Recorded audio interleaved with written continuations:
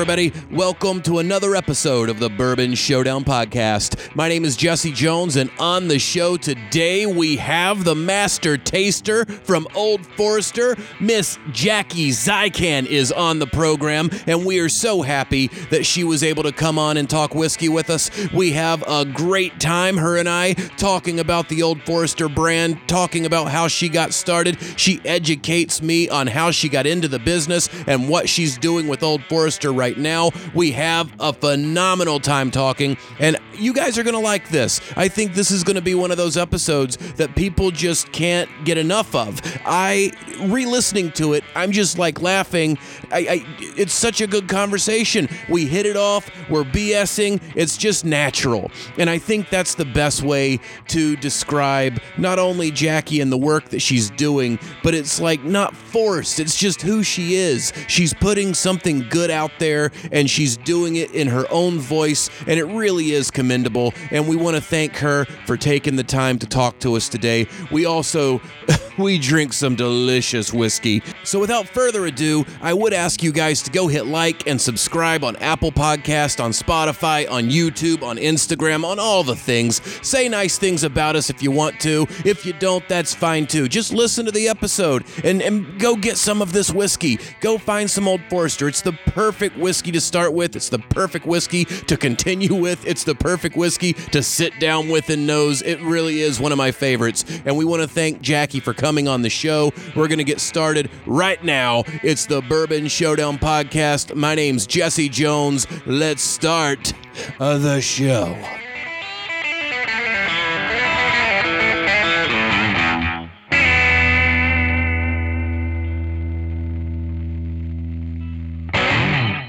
Thank you so much for being on the show today. We have Jackie Zykan, the master taster of Old Forester, the coolest job in whiskey. Thank you so much for being on the show. Thank you so much for having me. This is going to be fun. I'm excited. Oh, man, I have been looking forward to talking to you for so long.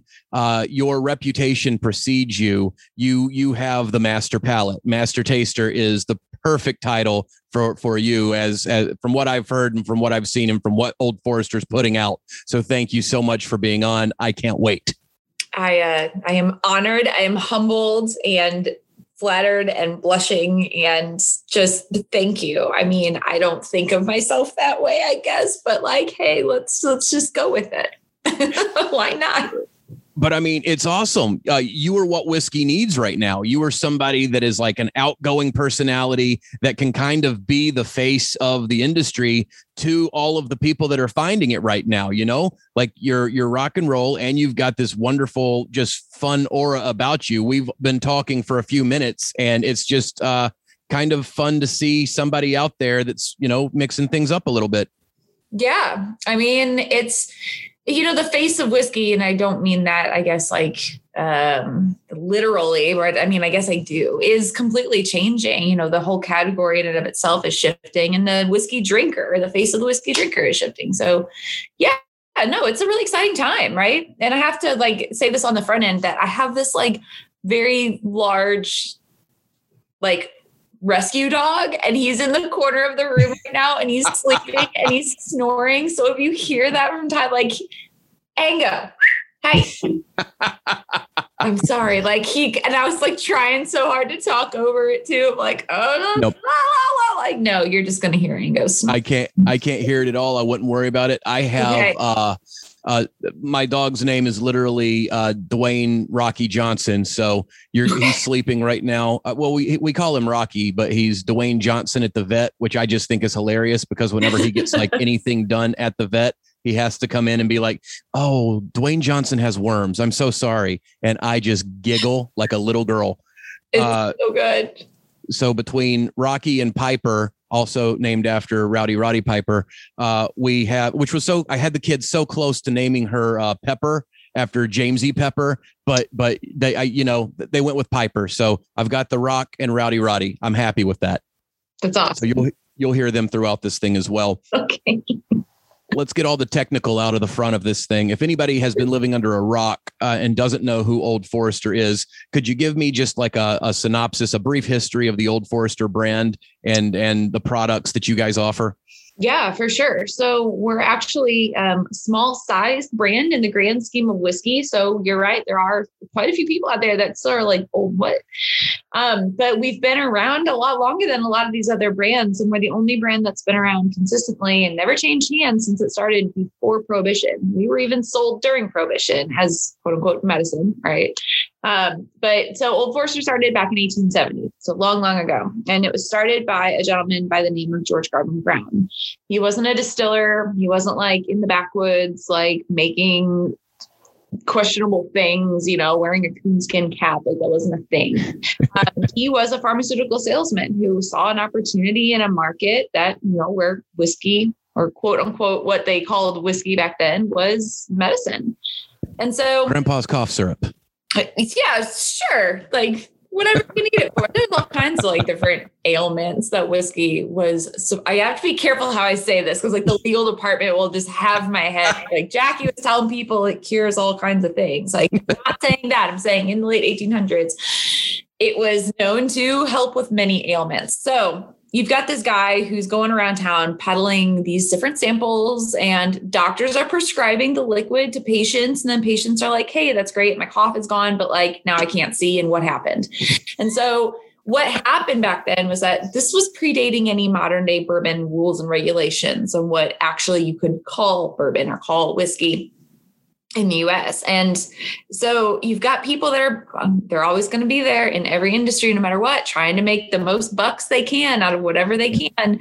And so people would get a barrel of whiskey and they would, either empty out a little bit and refill it and cut it with all kinds of weird, crazy stuff, tobacco spit and iodine and all that, and still call it whiskey. And then you would literally go in as a person with a quote unquote ailment and get your medicine that was not regulated. So It's a scary time, right?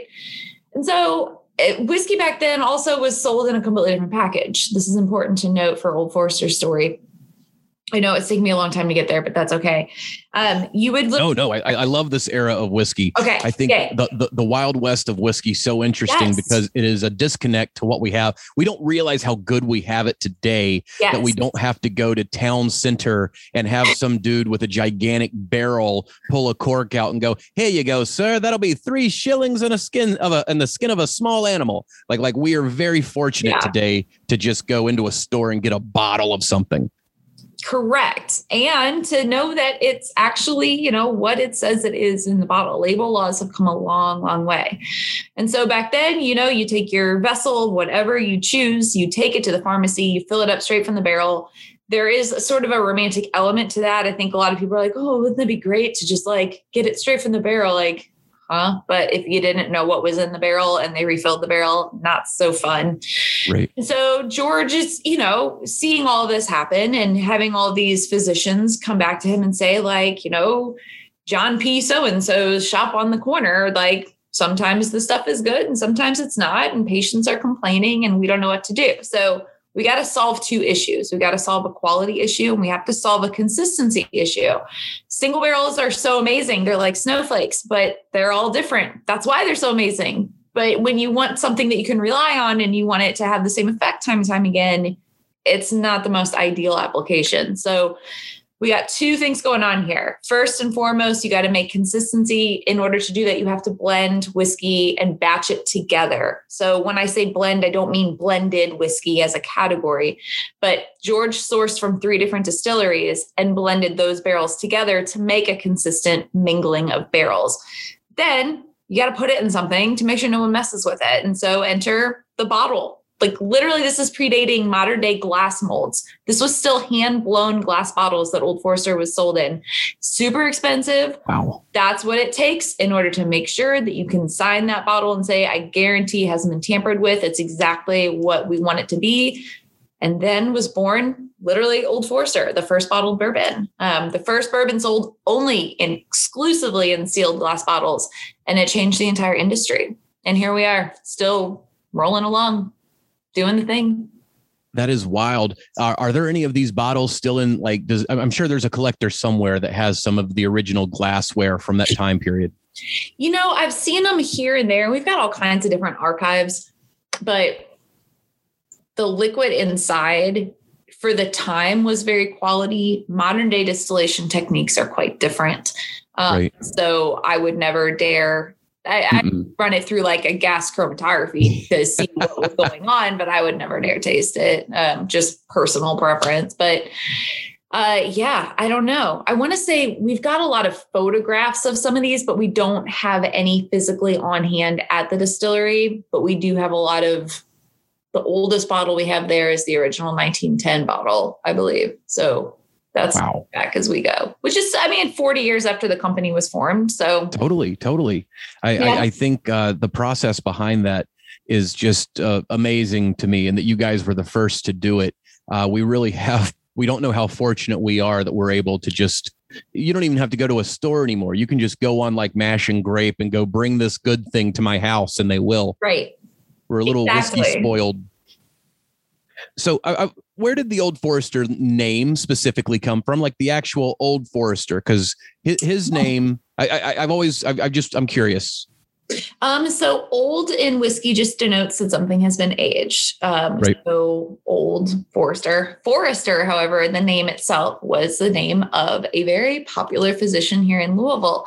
It was originally spelled with 2 R's because his last name was spelled with 2 R's. But once he retired and was no longer an active physician, we dropped one of the R's because it was no longer authentic to use his name in that format. So now here we are with the 1 R. I will say that again for the people in the back. There's only 1 R because it still go out and about places, even here in Kentucky where they like spell it with 2 R's. And I'm like, okay, that's okay though. It's okay. Oh, it's so easy to do. Some of the emails that we had going back and forth, I had to reread them like 3 times because once I get something stuck in my head the wrong way, I'll do it. I'm awful with names. Now it made you like even more self-conscious about it. Like, no, I know one of my things is once it gets stuck in my head the wrong way, like if I meet you and you say your name's Justin, but in my brain, you look like a Tim, for the rest of the time I know you, I'm going to call you Tim. It's nothing against you. It's just, I know your parents thought you looked like a Justin. You're a Tim. I'm sorry. That's your Tim now. You don't even like try to like be sly about it and like say like just Tim. You know what I mean? And, like hope that no one notices in the situation. Just mash the two together. Just make them constantly go, I think he said, hey there, Pam, Becky, Sarah, what's going on? Exactly. I don't know. Drunk. I think I'm just a sick human that delights in things like that. Now, the next time I meet a Justin, I'm going to be like, hey, Tim, what's going on? See? I want to be a fly on the wall for that whole experience. Oh, man, I'm wonderful at creating awkward experiences. If Excellent. I can get 1% of the thing I thought if there's 100%, I know 99 of it, I'm going to bring the 1% up that I'm not sure of, that the person's just going to be like, okay. Like case in point. I got to meet the Sicilian from The Princess Bride, and I'm a huge Princess Bride geek. I've always loved it. You've got the Andre the Giant and the whole 9. I've just been a fan. So I meet this guy on the corner of like 4th and 7th and Broadway in New York. And I'm going through that period in my 20s. You know, the period we all go through where like you just wear nothing but stupid T-shirts. And I feel like, yeah, I know. I think that mine still lasted much longer than my. Oh, totally. I'm well older than my Ultimate Warrior T-shirt should allow. Okay. So me and my girlfriend, now wife, were standing at the corner, and I see him, and we lock eyes, and he looks up at me. He's kind of a short guy, and no digs. He looks up at me and goes, "I really like your T-shirt." And I couldn't help myself. Like I immediately couldn't just leave that alone and say thank you. I had to go, do you like my T-shirt? Or do you know that I know that you really like my T-shirt? Inconceivable. And he just rolls his eyes and walked away. Exactly like he should have. Oh my gosh, no. Oh my God. Yeah. It's exactly what he should have done. And in that moment, I just couldn't. My wife even like gave me one of the elbow ribs. Like, don't. I know. He lobballed it. He set you up with an underhand pitch, but just don't take the swing. Boom. I did it. Could have made a friend. Instead, he just rolled his eyes and walked away. But would you have made a friend? How many people have you befriended that have ever given you a compliment on a t-shirt in your life? Why would this be different, right? Like, remember, how'd you guys meet? You liked a t-shirt. Yes, I was wearing a Dukes of Hazzard t-shirt, and Bruce Willis was like, "Hey, I love that show." And then we went off and shot Die Hard 78, Die Hard with a battery. I don't know. Not saying it's not possible. Things could, everything starts somewhere, I guess, but it's just, anyway. All right. Anyway. No, I like this. I like this. Who can you befriend based on what you're wearing? I'd say for dudes, you're probably going to just have a group of people that love The Office and Dungeons and Dragons in a room together, all giggling about their Andre the Giant and Macho Man Randy Savage shirts. And don't send me angry letters, people. I am one of you. I have both t-shirts, so leave me alone. So now we know where the Old Forester name came from. How did you get involved with the brand? Like, tell me your journey into the world of whiskey. So I actually did not grow up with the goal in mind. I mean, obviously the bourbon boom it's been going on for a while now, but it is still quite fresh. Let's put it that way. So I am not from Kentucky. I am from St. Louis, Missouri. And St. Louis is more of a beer town. And especially back in my prime age, anyways, it was a flavored vodka and beer town. You know what I mean? Like that whole scene. So, yeah, I really, I was there. I was in college. I got married. I was studying to go to medical school because I'm a nerd like that. So I'm sitting on this like biology degree and a chemistry degree, and like life just took a turn in a different direction. He got a job in Louisville, so we relocated here, and his career path became sort of the priority for the household. And I just kind of was sitting here like, now what do I do with myself? I felt kind of lost. So I bartended my way all through college, loved it, always did. And so, of course, it was just an easy thing to get back into here in Louisville and to meet people and just find a purpose in the city. And it was just like, oh, there's this wall of brown spirits. I have never heard of any of them. Ooh, this is a challenge. This is fun. And I realized very quickly how much I didn't know about the world of booze. And something just clicked. There were a lot of pieces that came together, the right place, the right time. And I just became insatiably obsessed with all of it. And so I was working for a restaurant group based here as their beverage director. I was with them for 5 years to become their beverage director. Let me put it that way. I didn't just like walk in like, hey, I know nothing.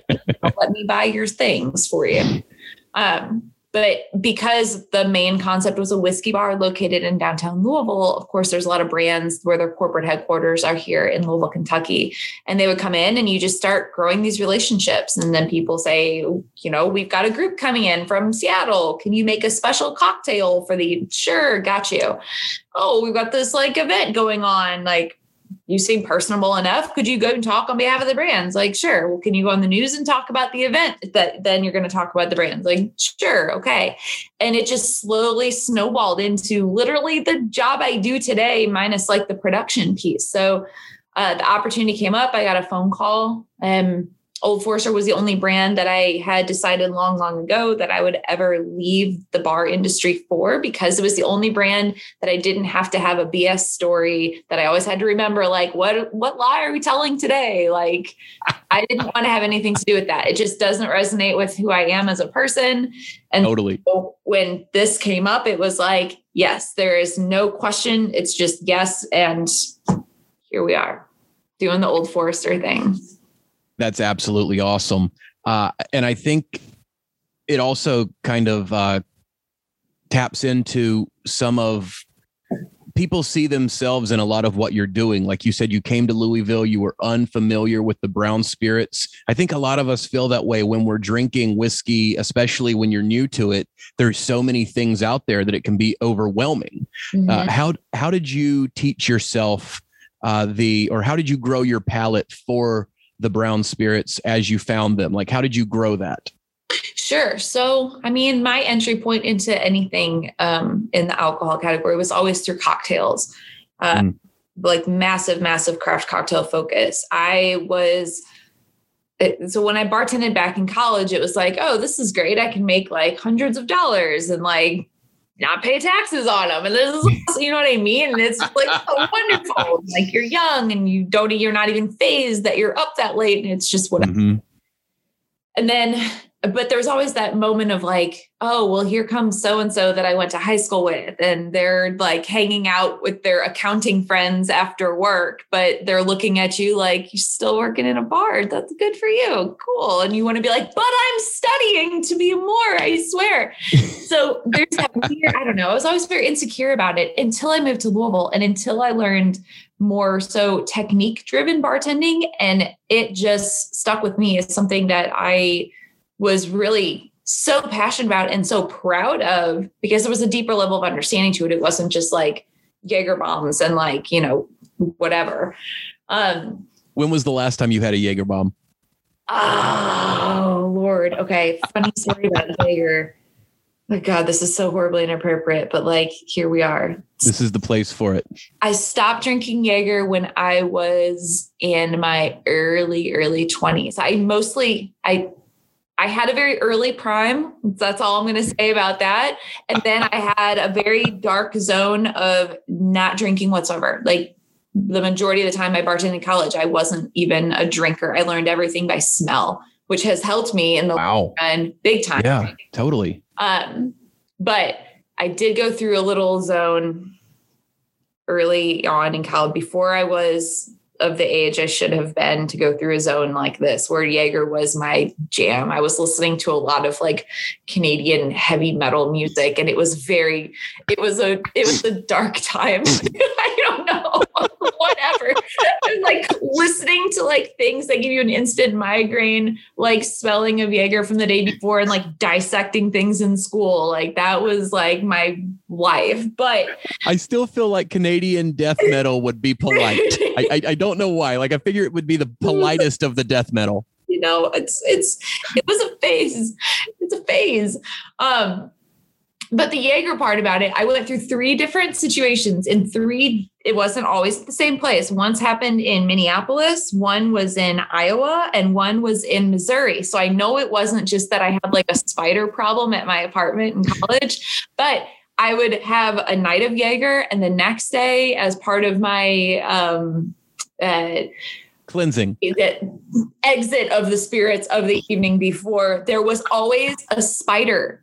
Oh my God. 5 times in a row, I threw up a spider, and I just became convinced that like the world doesn't want me to drink Jaeger anymore. And this wasn't in Jaeger bomb form. This was just like straight Jaeger. Yeah. Yeah. With, you know, like Busch Light or something, like just really getting at it.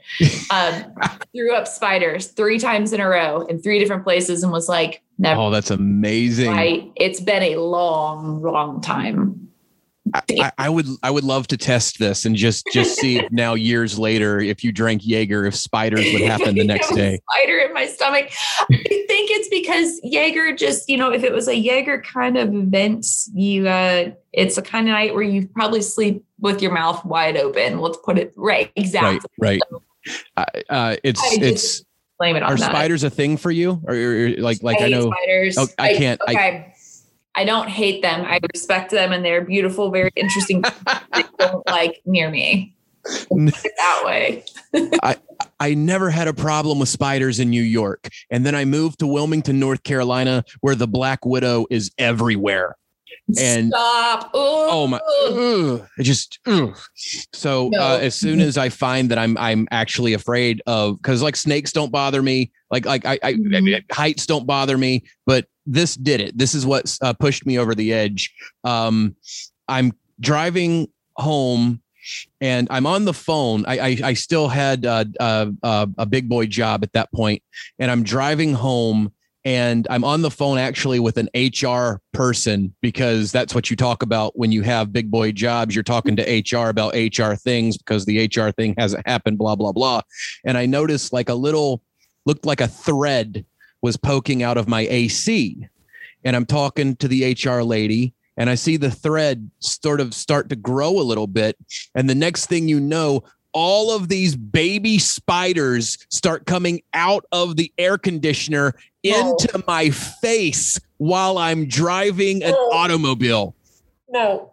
And to the HR lady's credit, she handled it very well because I was making sounds that aren't even human on the phone with her. She went from like, well, I'm pretty sure I inserted my social security number the correct way, but I've still not got my, oh my God, no!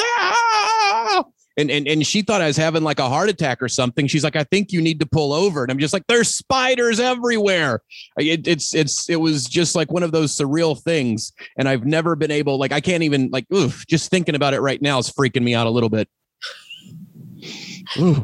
Yeah, no, spiders in the car is one of the worst spider scenarios, hands down, of all time, no matter what. Like you can't escape them. It doesn't even matter what size or how many, like it could be one tiny little freaking spider. If you are driving on the highway, like it's done. Like, I'm sorry, we're probably going to die today. I'm trying to wreck. I could just take my finger and smash it. But like, what if it bites my finger? You know, like, oh my God.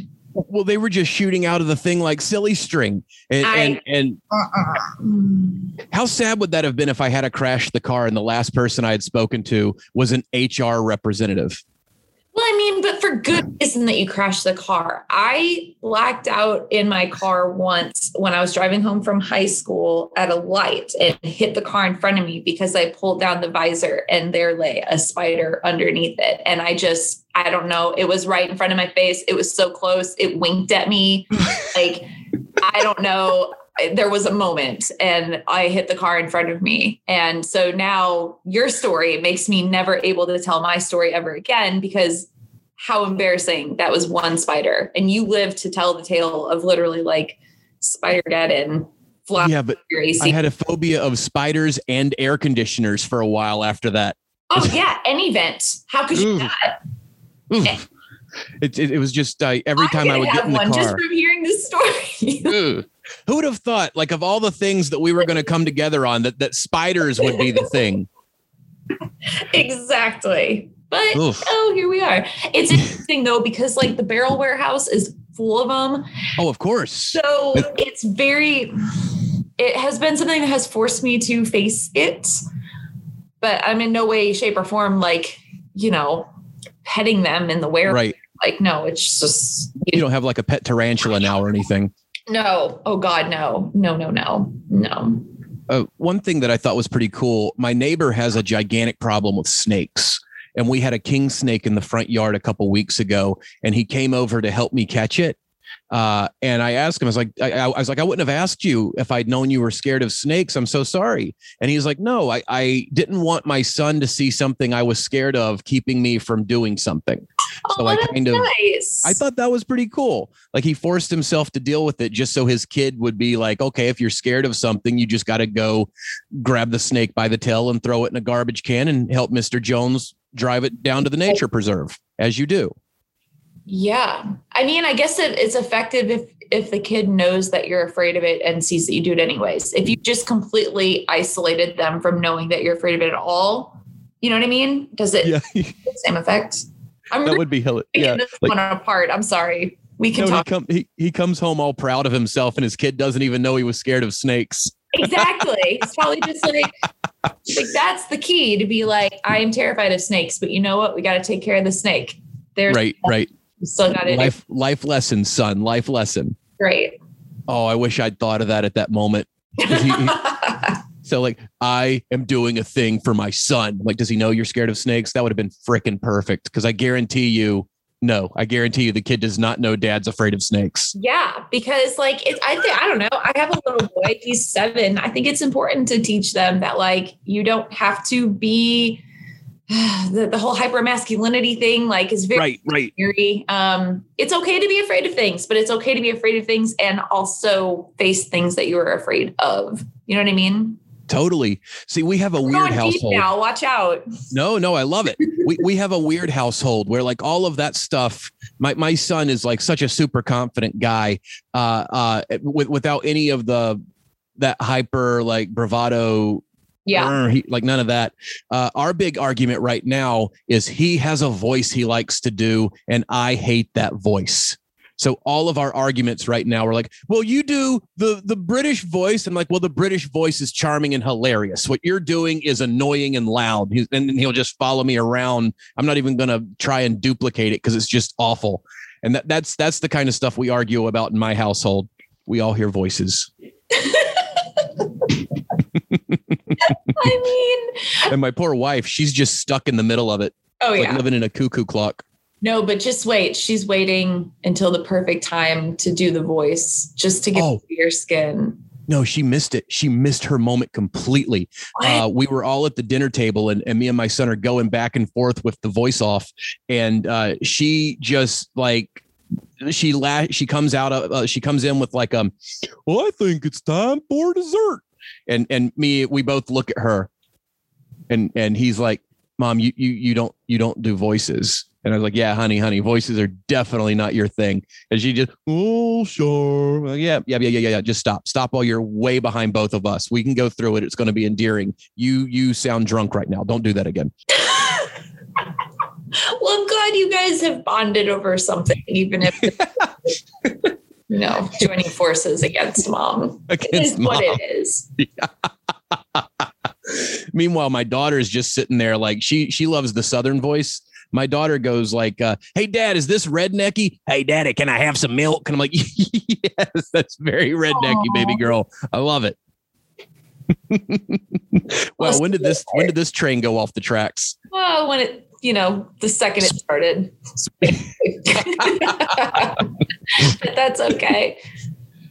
So you get the job. You came in as a mixologist, didn't you? Like you came in as sort of like a brand ambassador / mixologist, or yes. You were just came on as a mixologist. See what I did there? I'm righting the ship. Yeah. See, I'm on it, digging it. The title was Master Bourbon Specialist because we had literally a full meeting of trying to figure out what my job title was going to be. And I said, I don't like the word mixologist because at that time it was like craft cocktails making a movement. And like, there had been other opportunity. Like there were the people that were tending bars and really enjoyed what they were doing.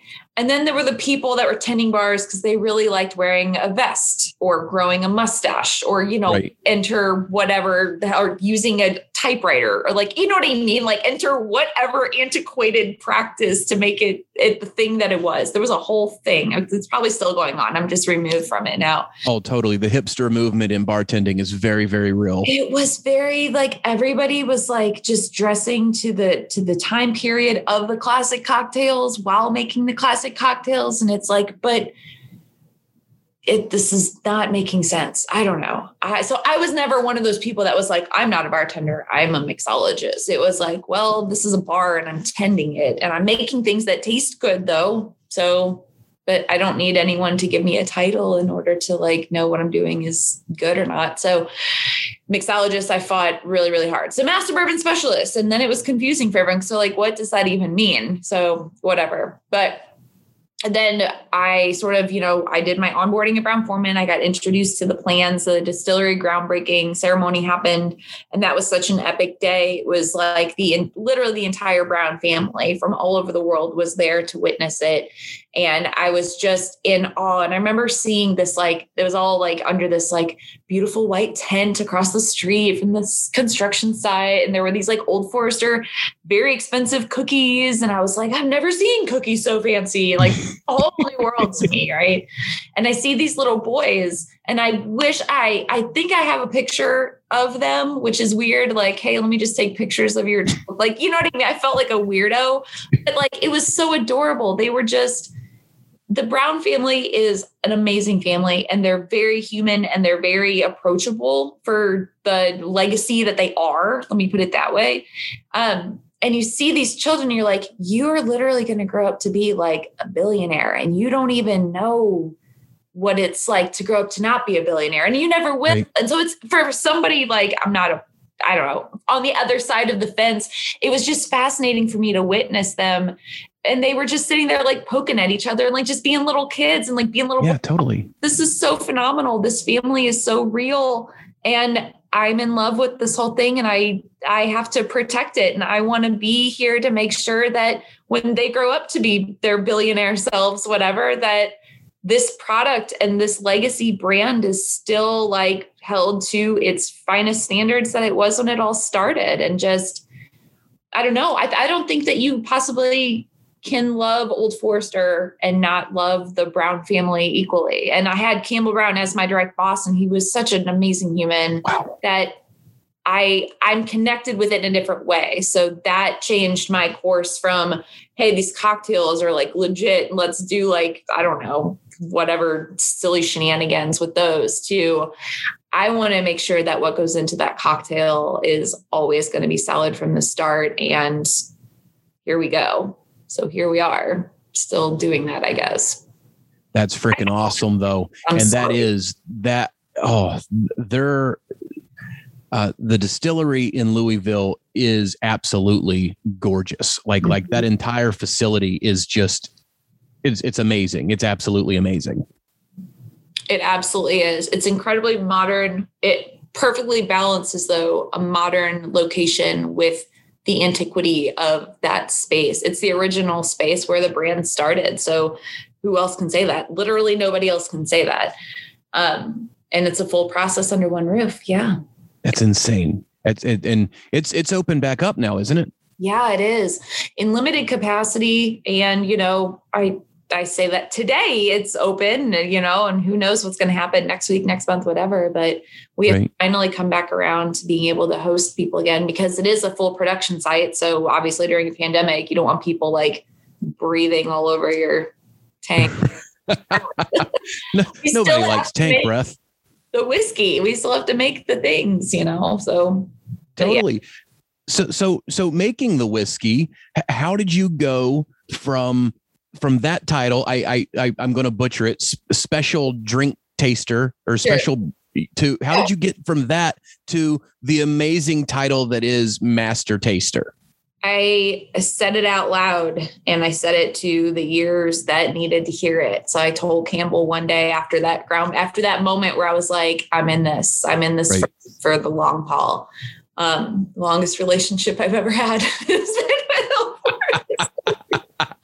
But so I just told him out of nowhere one day, because I'm so professionally, eloquent, just like knocked on his door. He's like in the middle of something incredibly important. And I'm like, yeah, so by the time those doors open, I'll be Master Taster. And he's like, oh, okay, then that's what we're going to do. Okay. There was no fight on it. It was just kind of, timing is always so key in things like this, because we had Marianne with us, and then she left and went to do the Castle and Key project. And then Elizabeth was Master Taster for Woodford, though, specifically. And so Old Forester was like just growing, and now this home place, and now we've got all these things, and didn't have extra people to like help spread the word. So it was just the right time. That's awesome. And so you get the gig. Now, what does, outside of the obvious, what does the Master Taster do on a day-to-day basis? So it's a very interesting role. You're not literally just sitting there. It's unique. Every brand, their own Master Taster, whatever brand does their own brand stuff. Like the Master Taster role at Woodford is different than the one at Old Forester, than the one that used to be at Jack Daniel's. Like they're all different. For us, it's always very curated based on somebody's background, to be honest with you. So mine still has a little bit to do with drink strategy, because that's where I came from. And so it just, why wouldn't you still be like, hey, we have this website refresh photo shoot. Are these drinks made the right way? Do they look right? Like, so I still weigh in on drink stuff, and I still oversee, the licensed cocktail mixer line that we have with Bourbon Barrel Foods. And from a product standpoint, we have like 11 different expressions now that we are continually producing that have to be made consistently, because we started with, we're going to be consistent. So we got to have that no matter what. So there's that. Then there's new product development and working with R&D on that stuff. I do still oversee. That sounds like it would be a lot of fun. The R&D for sure. Stuff. Oh, absolutely. And especially because R&D at Brown-Forman, research and development. Put it this way, acronyms are a microaggression. So I'm going to go ahead and just like extrapolate them out. Research and development at Brown-Forman is a very interesting place because it's not just whiskey. It's tequila, it's vodka, it's liqueurs, it's ready to drinks. It's all kinds of fun stuff. So they're all over the place. So there's new product development. It's weighing in on what does it say on the front label of the bottle? What goes on the hang tag? What proof is this going to be? What filtration level is that going to be? Where's this wood going to come from? Where warehouse is this going to go into? Like it's a lot of actual product decisions, not so much just sip, sniff, whatever, back and forth. And so those quality control panels are a big part of it, but they're not exclusive to Old Forester. So we all share all brands in that sense. So it's always funny because they'll have them set up where it'll be like, oh, here's a set of samples of a vodka. Here's a set of samples of a tequila. And it's always random. It's just whatever they're doing that day. And I'm always so on it with the vodka. I am like an exquisite vodka taster, which is very strange because the differences are so subtle, right? Totally. And then if I, really like nail it with the vodka panel and then I do an Old Forester panel and I miss one, I'm like, they're going to fire me. Like, I just should have been in vodka this whole time. Like, I get very discouraged. But, some days you're off. But you're having a vodka day. It's a thing. So Tony Abuganwam did a vodka tasting here in Louisville about 7 years ago. And it was, I want to say 9 to 12 different samples, all blind. And I'm not a vodka drinker. I've never been a vodka drinker, mind you. Like even coming from the world of flavored vodkas and beers and whatever shots, like I have never been a vodka drinker. It makes me angry. It's not a good thing. But yeah. I passed this. I was like, out of random nowhere, I was like, I think I can tell you what all these products are. And he was like, oh, someone thinks that they know what they're talking about. Does anyone else in the class want to join in? And like, they did this whole room, like going through one by one, and everyone, like little by little, people were just like dropping out. And I got every single one of those dang brands right. Blind vodka tasting as a non-vodka drinker. And it was kind of a, maybe I should like do something with this moment. You know what I mean? All part of totally. But you were asking about my day job. So yeah, I do whiskey stuff.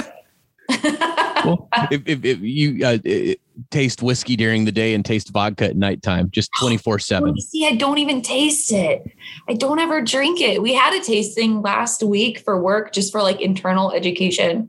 This is what it's like to work for Brown-Forman. You get a box of samples sent to your door and it's like, we're going to have a meeting, everyone. Here's 6 glasses of vodka and here's a box full of scotches. And it's like, what a hard day at the office, It doesn't sound too dissimilar from the world of comedy, only the person that's sending you that box of booze is yourself. And instead of a meeting, there's no meeting. There's no meeting. No, it's just a party of one. It's just the road. Yeah. We went down another rabbit hole.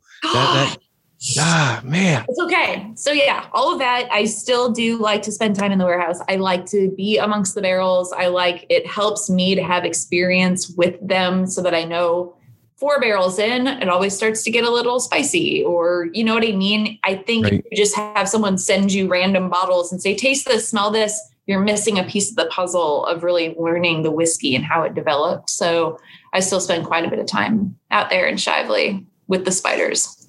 Hey, but well said. There's only so much you can get. There's pieces of the puzzle that's more in depth than what you're actually tasting. Yeah. Like the things that go into it. I think that's the puzzle that's so fun to put together. And you've done it so well. How is it just time? I think just knowing what you're working towards and then grow. Did you keep a notebook? Did you have like a palette notebook of what you were getting so you could kind of teach yourself? So I don't keep a palette notebook. I had quite a few notebooks in the beginning. I am a very, to a fault, avid lister. I have to write things down. I'm not good with like, oh, I've got it in a spreadsheet somewhere. Like that's fine too. But like, I need to physically write it, see it. Like I need tangible paper. Right. And now they're, of course, I'm also a mess of a human, like they're scattered about everywhere, but I went through full production training for this role. And so I think that's one of the most important pieces, is that when you start learning, see, everywhere, you start piecing together, when I do this, it tastes like this 5 years later.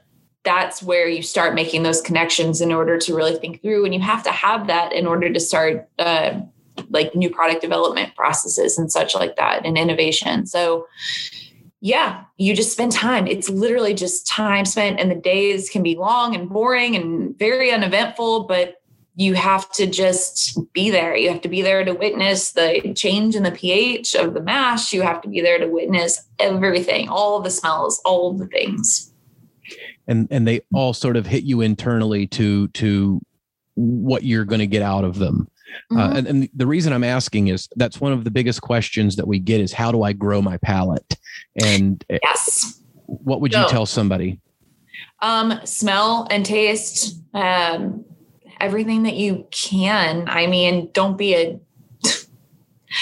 take it so literally that you're being a moron about it. You know what I mean? Like, don't go out and start chewing on candles. Like, don't do that. But like food and non-toxic items, you have to expose yourself, go to the grocery store and be that weirdo that's like sniffing all the stuff. And I don't know, you got to try different things, and you got to try different versions of different things. There's not just apple, there's every variety of apple. Then you start baking them, or you start adding sugar, or you start adding some of those, the notes that the barrel would add, vanilla and things like that. And once you start oxidizing things get totally different. And just start registering it. A good practice is always to compartmentalize it. This is how we learn how to do it internally. And if you approach something and really knock it into categories first, instead of trying to, here's a glass of whiskey and what are you getting? Okay. And then you're scrambling from a bank of 3 million options of words to choose from. Right. But if you have a glass of whiskey and go, what fruit do you smell? It helps you to really focus it and fine tune it down. And so start there and then go, okay, fruit. Okay. Is it apple? Okay. But what color apple? But what form of apple? And then you start really like going down that path, and do the same thing with spice or with flowers or with, dessert. Does it smell like a specific dessert? Is it tiramisu? Is it snickerdoodle cookie? Is it, that's like a Rolodex. You're creating like a taste Rolodex in your brain. Yes. Basically. Yes. And some days if you smell something different in it, cool. There's no wrong ever in any of it. And there isn't. Like, it's like this competition, right? Of like, you can wax poetic and throw out the most descriptors. Most of the time, this is speaking from me, from my point of view at the front of the room doing events and things, when there's that one person in the back that's like, I'm getting almonds and cranberries and blah, blah, blah, blah. And then they start using literally the chemical, like compound words for it. And you're just like, anybody else have anything? I'm not impressed, and we're not offering you a job because like all you've done is made everyone in the room feel uncomfortable. And like you've done it right and they've done it wrong. And now they don't want to drink whiskey. And now I'm not going to have a job one day. And now neither are you. Do you see what's happening here? Like whiskey is fun and it's friendly and it's comfortable. And it's the whole experience of drinking and sipping and tasting in a group. It's a communal practice. It's not meant to be like, I'm the best at the tasting today. Like, why do we do keep that? Stickers and cookies in my pocket to give out. Right. I don't understand why. Is it just human nature that leads us to somebody somewhere? Maybe it's an insecurity. Like there's this insecurity that people are going to assume I don't know unless I go above and beyond, or I go overboard with what I'm saying. It just seems very unnecessary to add that to the mix. Yeah, but I think it happens in various intensities and different like wine. I'm sure there are so many people out there that do a job like mine, but for wines, and the people wine people are a totally different breed sometimes, like they can get very snarky, gluten about things, very pinkies out about things sometimes. Yes. So, yes. I don't know. My point being is just that, like, have fun with it. I'm not that cool of a person where you want to impress me. If it's for if you know what I mean. So like, just nor is anyone else in that room. We're all people just doing the people thing. It's funny. it's been interesting because you don't have that during COVID, right? Like everything is virtual and you don't have one person that's just like keeps unmuting themselves to like do the things. Like that doesn't happen. So now I know they're still out there. They'll come flooding back. The chatters. Mm-hmm. The masked waxers of poetic notes. They're out there and they're waiting. They're waiting to come back into the spotlight. That's what I want. I want a haiku of tasting notes. I want just cherry, watermelon, strawberry. Hey. Well, okay. So I sound like I'm being kind of an ass by. No. I know exactly where you're coming from. It takes the fun out of it and it makes people self-conscious about what they're tasting when there's somebody else that's like going all Mr. Dictionary on the whole thing. Right. And so there's another element to it though. And this is something that actually to this day, I apologize for it before I do it every single time, but I know that it's not the norm in the industry in positions like this to act this way. So I always preface like, hey, just a heads up, I'm probably not going to say a lot because I don't want to plant seeds in your mind and tell you what you should be tasting. I am, from a very selfish curiosity standpoint, just curious I want to know what this reminds you of. You don't have to have the right words, but does it remind you of a place or a person, or like, what's the emotional tie that happens to it? That's the coolest part about tasting whiskeys, being like, oh, this brings me back to like Aunt Opal's cookies. Like, awesome, amazing. Now you're always going to have that. And like, every time you have a glass of that, you're going to have that memory. And that's awesome. But if you've got someone in the corner that's like, Twizzlers, licorice, jelly beans, blah, blah, blah. And you're just like, now all I taste is that. Like, that's all I smell. You don't get your own personal engagement with it. And so it's more so that I don't want people to be robbed of the experience than it is where I'm like, you're a very talkative person and that makes me uncomfortable. No, I totally love that. And I so many times, I'll be drinking something and it will more take me back in time than it will any specific flavor note.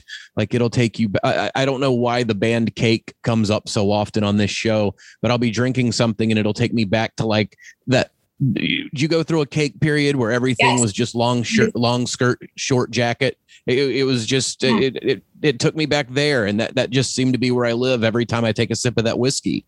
It's a wonderful thing to associate it almost like music, like certain songs take you back to a place in your life when you listen to them. And I think whiskey does the same thing. So there's no wrong answer either to the other side of that coin. If what you tasted is what you tasted, that's what you tasted. No Twizzler licorice guy. He can do whatever he wants to. Don't feel bad about what you're tasting because that's the unique experience of whiskey.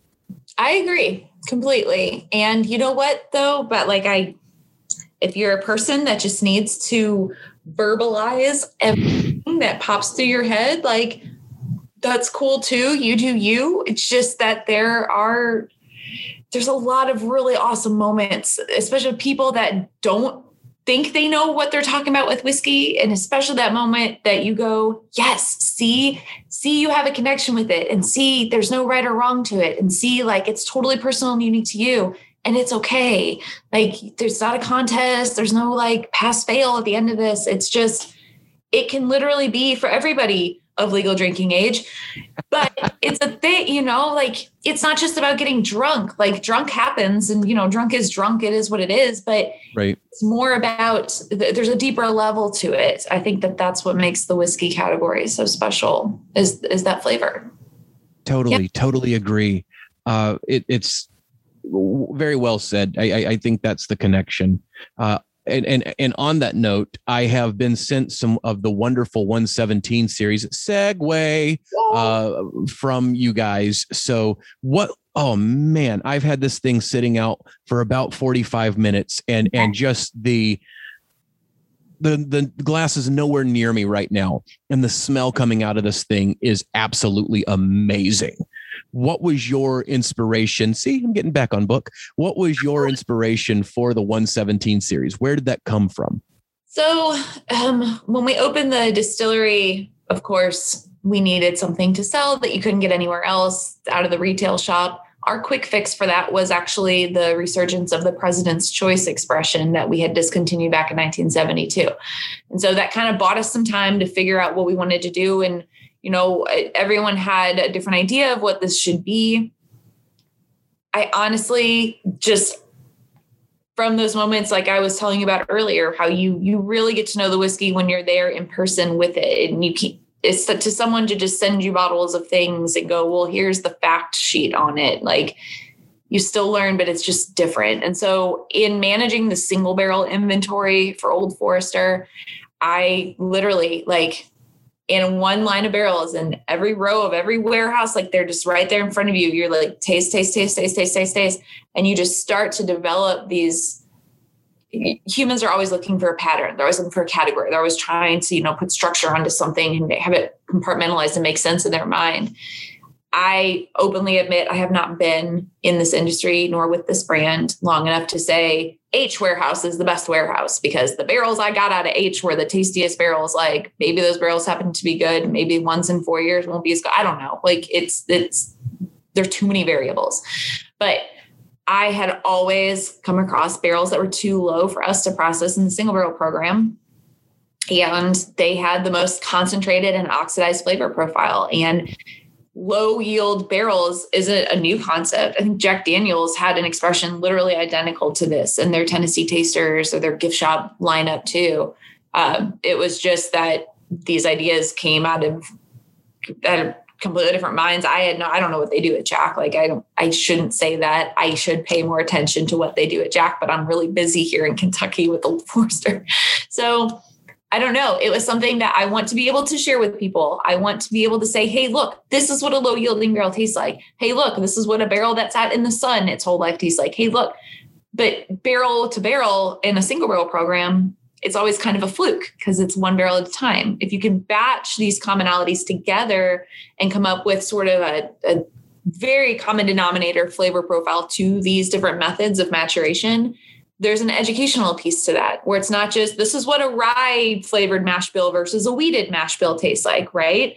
It's the same thing. Like, here, I'm giving you a very transparent behind the curtain look. This is what Old Forester low yielding barrels taste like when you put them together, done, boom, over with. It doesn't have to be some sexy story. It's just like, that's what it is.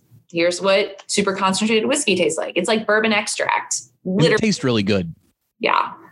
And you add water to it and it just opens. The balance just remains it's perfect the whole way through. It's amazing. The mouthfeel of it actually gets more oily as you add more water, which is very interesting. It gets thicker and denser.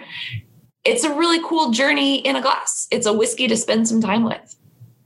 And it's a tiny little bottle, but it'll last you, it's literally concentrated bourbon in a tiny little bottle. It's awesome. So this first release was very cool to get out there into the world. There are more releases coming. But this one's gone. Like, there is no 117. Oh, yeah. It before it even, as soon as it was announced, it was gone. Yeah. The High Angel Share first batch was gone pretty darn quick. So the series will continue, but with different, perspectives of sort of deconstructed blends of Old Forester. And so we've got more coming, not that far away from now, actually. So, but I'm not allowed to say. Chris will get so mad at me. Keep your eyes peeled and your ears peeled, everybody. Yep. It is absolutely, like, I can't stop nosing it. It smells amazing. I've got a little bit of water. Should I have some with it, without, and some with? Yeah. And this was, you could only get it at the distillery. Is that correct? Yes. And they sprinkle it out to limited different retailers in Kentucky here and there. Just kind of have to. I don't even want to drink it. I just want to nose it. It just smells amazing. That's fine too. It's like heightened. It's like completely heightened whiskey. Oh, it's thick and it's creamy.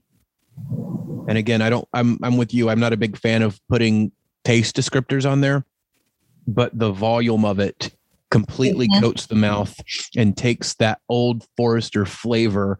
It like all the way around. Like it works the room. That's a really great way of putting it. It definitely does. I love the density of this. I absolutely love the thick, like it's because, you know, when you get thick, like you go older aged barrels and it can almost become syrupy thick. Yep. It is very aware. Like you were very good to like, it's not that. Like it's not working. It's not rolling. It's still sliding over the tongue. Like it's not lavaing over the tongue. It's like just right there. Yeah. And I see what you mean. I feel like you could sit, I have probably one finger of a pour, and I could probably make this last for the next 30 to 45 minutes, and probably will, just because there is a lot to unpack with this. But wonderful job. This is absolutely, and it flew off the shelf like immediately. That has to make you feel good for your first offering, your first labeled as yours offering from the company. Yeah, that was a terrifying, like, I did not sleep the day before that. I'm like, what if they hate it? I'm doomed. Like if you screw up the first one, then you're constantly fighting to prove yourself against that the rest of your career. So yeah, but thankfully. I told you I'd do this. I have to look away. The finish, Jackie. Oh my goodness. It just like keeps hitting you in stages. And then it comes right back around. It like the finish comes right back up to the front of your mouth. That is craziness. There's also no way to give your feedback without weird words, but it does. That's okay. That is delicious. And I'm very, very happy for your success. You have done just so much. I can't wait to see what you do with the rest of your time, because you're just getting started. Like this is like what, 5 years? You're 5 years in, 6 years? 5 years in. That is absolutely insane. And to be doing things like this is like complete. It's so good. And I think your attention to detail shows up in the glass. I keep trying to think of words at this point, but my brain is also completely processing what I'm drinking at the same time, which is just mesmerizing. Like it really is the texture of this thing I'm just in love with. But I digress. I will not keep, I've already taken up a lot of your time today. I could sit here and talk to you all afternoon, but I will not do that to you. I always ask people when you're, well, actually, no, I wanted to ask you when you're standing there. Old Forester has so many expressions and all of them are frickin' tasty. How would you tell somebody if they're standing at the shelf, if they're trying to figure out where to start, how would you introduce somebody to Old Forester for the first time? What trajectory would you put them on? That's a tricky one because everyone is in a different place. You know what I mean? And some people like really big, spicy whiskeys, and the people like sweeter, whatever. It doesn't matter. We have so many different ones that there's literally a flavor profile that speaks to everybody. And honestly, if you just want like straight up flagship, this is what Old Forester tastes like, you cannot go wrong to just get a bottle of the 86. Like I hate that I'm saying it, but I love that I'm saying it. Like it's seriously one of the best whiskeys out there. The one I drink the most of is the 100 proof, just like the everyday, like orange strip on the neck, but they're all so different. So always ask the bartender, ask the person at the liquor store. Trust there you go. They know what they're talking about, and say, I like spicy. Which one do you recommend? I like sweet. Which one do you recommend? I usually drink rum. Which one do you recommend? Like whatever. Use them. They're there. They love to help guide those decisions. So always ask, but personal preference, the 100 proof. That's awesome. I'm a 1920 guy myself. Nice. Solid one as well. Very, very solid whiskey. A wonderful point though. Do your homework. Go to the bar. ask to do a flight before you go to the liquor store. Before you put the money in, go have a couple drinks somewhere and ask the bartender where he would point you or where she would point you, so that you can kind of get a better understanding of what you're doing before you go. That's a great answer. Yeah. And honestly, like, don't be afraid of ordering something and not liking it, like whatever, like, and don't finish it, move on to the next. And don't feel like the more expensive it is means the better it is, because that is not in any way, shape, or form a rule in this industry at all. So it's all marketing. Spend more. 1,000% agree. I think people get the collector and everyone kind of comes out when they're like, I spent $500 on this. You're a moron. Yeah. I mean, there's scenarios, but the bottles that you and I are both thinking of right now are not $500 bottles. Oh yes, there's a lot of them. If you're listening and you've never heard of Old Forester, you've never had Old Forester, and you want to start exploring it, we do have some really great resources on oldforester.com that you can always refer to as a really great starting place just to see what's out there. So you know what the bottle looks like. There's flavor profiles you can resonate with on there. There's cocktails on there. Most of them I came up with. Hey, nice little plug. Just give it a whirl, and there's no wrong or rights. And if you don't like it at all, that's cool. We will still keep making it. That's yeah. And keep looking. You'll find something you do, Yeah. There's no right or wrong. That's the best way to say it. It's going to be what is specific to you. Exactly. And speaking of cocktails, what is your go-to right now? Like, are you cocktailed out, or is this a thing where you're constantly looking for something new? So no, I am to the point where like I go out in Louisville and like I don't even have to order anymore. It's just like, here it is. Jackie's going to get a 100 proof old fashioned, heavy on the syrup. She always does, light on the bitters, whatever. But of late, I actually have had to cut back quite a bit on that sugar element. So a girl that I work with on the Singer Barrel program has now introduced me to just literally Old Forester 86 proof with a slice of orange. And then you just have it shaken up and that's it. And it's literally like the most refreshing, amazing thing in the entire world, where it's literally just 86 proof and a slight hint of orange. And that's it. I know that's weird. It's not a splash of orange juice. You got to have a piece of like actual fruit. There's no muddling. It's just let it kind of sit in there. It's the greatest thing ever. I drank that last night a couple of times.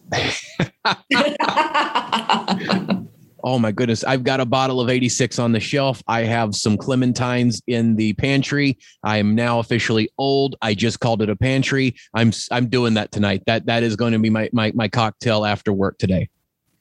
It's delicious. Orange works so well with Old Foe. So. I mean, it's just great. Everything works well with Old Foe.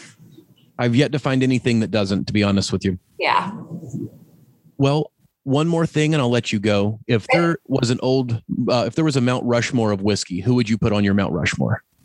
See,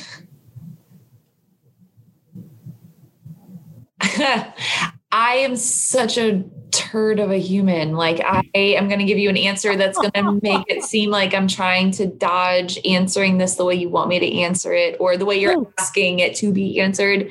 There's no wrong way to answer it. Whatever you think. I would, so say like the great minds of the whiskey world come together and say, we're going to carve into this freaking mountain and make a monument and pay tribute. So I really went literal with this.